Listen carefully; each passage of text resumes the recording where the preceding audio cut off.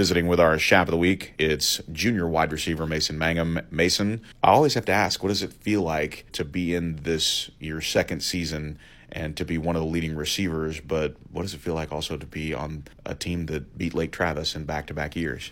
It's definitely a big sense of pride beating Lake Travis because I've always grown up a few minutes away, so I know all those kids. They always used to give me crap for losing and the streak and all that, so it feels really good to be on the teams that are the ones that won. I start thinking about it as you say that. Your whole childhood, pretty much, for that 9-year run, your team didn't win. We miss that generation-wise sometimes because we're paying attention to the teams that are playing, but now your team's kind of turned the tide a little bit, so that has to feel pretty exciting. A game like that this year wasn't as big of a deal as it has been in years past. I saw Doak last week. I saw a couple other guys walking around. There just was a different feeling coming off the win last year and going into the game this year. Did you feel that? Did you experience that? I definitely felt that. I think we're more confident in ourselves that we could win. Before, I think it was like Lake Travis. They beat us 10 years in a row. They're this big, unbeatable team. But I think this year, after winning, I think we kind of realized that they're just like us. They can be beaten. They're normal people. The Superman quality kind of diminished a little bit, and I think that's what Coach Dodge is always talking about. That's why the goal board is so important, because it basically takes the opponent out of it, and it puts the effort, the plan to win. I call it kind of an algorithm or metrics to winning. How big is the goal board from a wide receiver's perspective, with or without the ball, and how does that help the goal board? The goal board it's always good to have something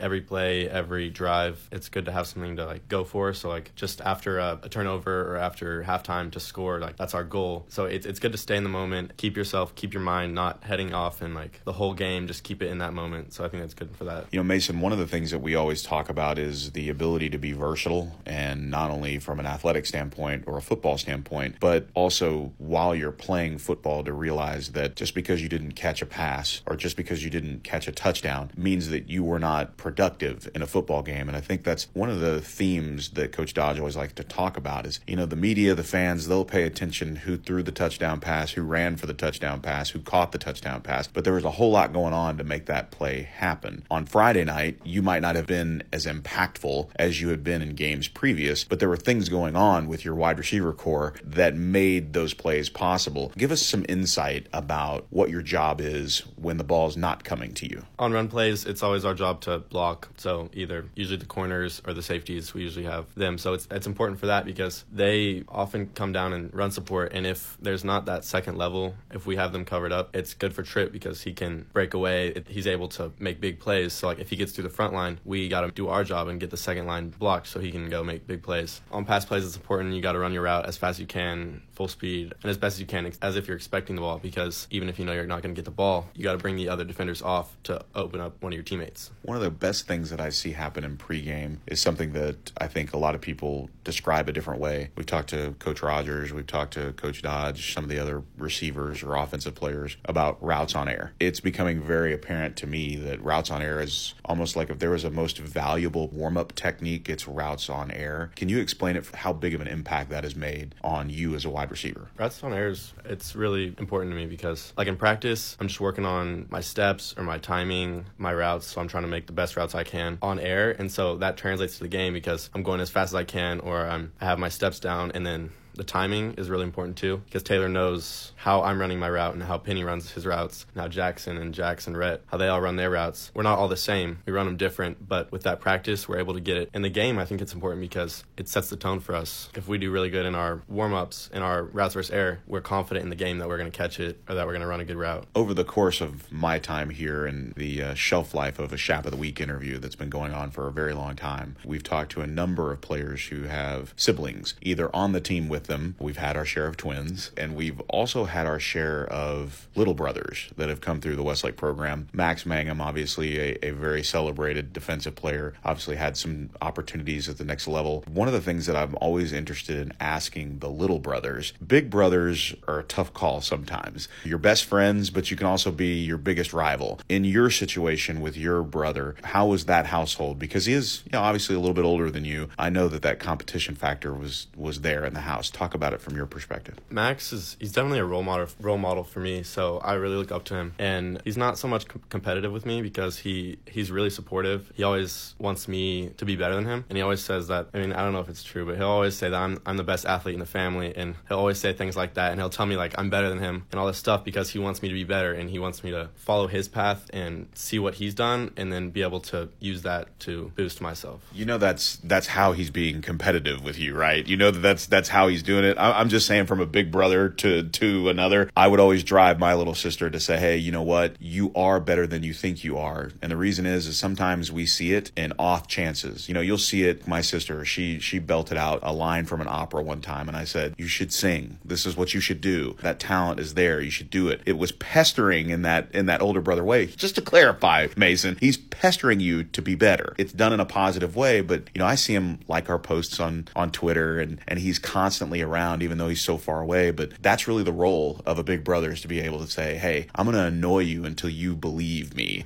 And is that how it is for you? Yeah, I think so. He just, I think that's pretty true. Part of the drive and determination, I know, comes from also having a mother and a father. Now, there's buying in to the Westlake community, and then there is Mark and April Mangum. Having supportive parents can get annoying sometimes, but I know that it's different with you and your family to have constant support for all Westlake student athletes. What does that feel like at home? It's definitely a good way for me to, I just feel supported always. So that's really nice because I always know that I have my dad and my mom on my side. That's nice to feel. It's just nice to feel that support and that love there, because I know even if I don't do my best, or they'll be there supporting me. But that doesn't mean that they don't want to push me, and they do push me to be my best, which is also, I need that. And it's fun because they get to support you across multiple sports, and part of the unique take that I know you have is being a part of several programs on this campus because of your abilities and how you choose to live your high school life. The idea that you could go from football to Coach Lucero's basketball team to track and be able to participate at a high level in all three. What's that like, going from program to program to program, being a three-sport athlete? I love it. Being able to play all three, it's good because I love all of them, and so I don't have to choose between them. It's harder because I've got to keep up my basketball skills during football and keep my football skills during track and stretch during track so I can run hurdles and all that. So it's kind of hectic, but I really love it because I don't have to give one up. Well, and that's the great part. We know how track and football intermingle, but we understand that if you're 6'8" and you're a wide receiver, it's really easy to see how basketball plays in. But being a guard and having the ability to shoot or run point or anything, what football skills transfer to basketball and vice versa? I feel like there's a lot. There's so much that transfers. Having body control, I feel like both of them go hand in hand. Being able to dribble the ball, dribble moves help me with my moves in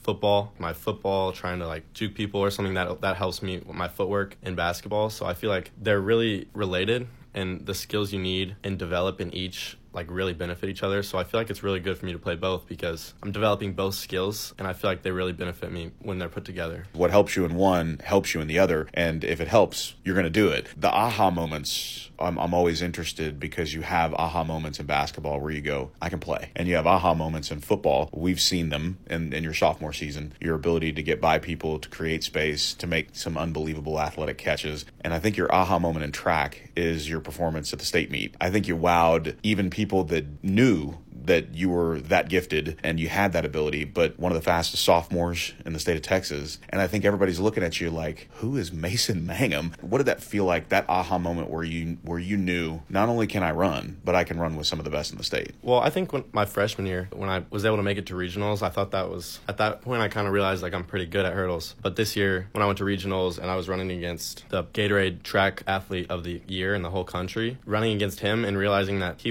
obviously beat me pretty bad, but not that bad. So I feel like the difference there, it really boosted my confidence because I realized that I could be there one day in that position. I think Coach Dodge and the coaching staff really do a good job of saying, visualize it before it happens. It's why the video work is so important. Doak was saying this last week, is that it's almost like we're getting the answers to the test. And that was kind of the vibe. Know the answers to the test before the questions are even asked. And if you're dealing with that kind of confidence, the biggest star in the world as far as Texas track is concerned turned, I'm a step behind him or a half a step behind him. That kind of puts it in perspective and gives you a visual of how successful you can be and something to work towards. Like the goal board, there's a metric system to it. Running behind him and running with him, he was only in the lane ahead of me, and in the 300 hurdles, it's kind of a strategic race. You got to know when to run your fastest and when to pull it back a little bit so that you don't get too tired. Having him there in front of me, I was able to watch how he ran it. It was good to see that because I can copy that, do it in practice, and work my best to keep getting those meters and a couple meters more. Final thought, Mason Mangum, our Chap of the Week, being a Westlake legacy. Your dad played here, your brother played here, and now you have the opportunity to play here. How important is that to you to understand the history? What does that mean to you to be a Westlake guy? It means a lot. I mean, I grew up here. I grew up watching the games. I came to all the games every Friday. Even before I was in kindergarten, I was here. I've always looked up to him, to the Westlake team. And now that I am on it, it's pride just to be on this team and to be in this community. And it's a big thing in the community is the team. So to be on the team is really, it's a big sense of pride for me. He's Mason Mangum, our Chap of the Week. Thanks so much for doing this. Thank you.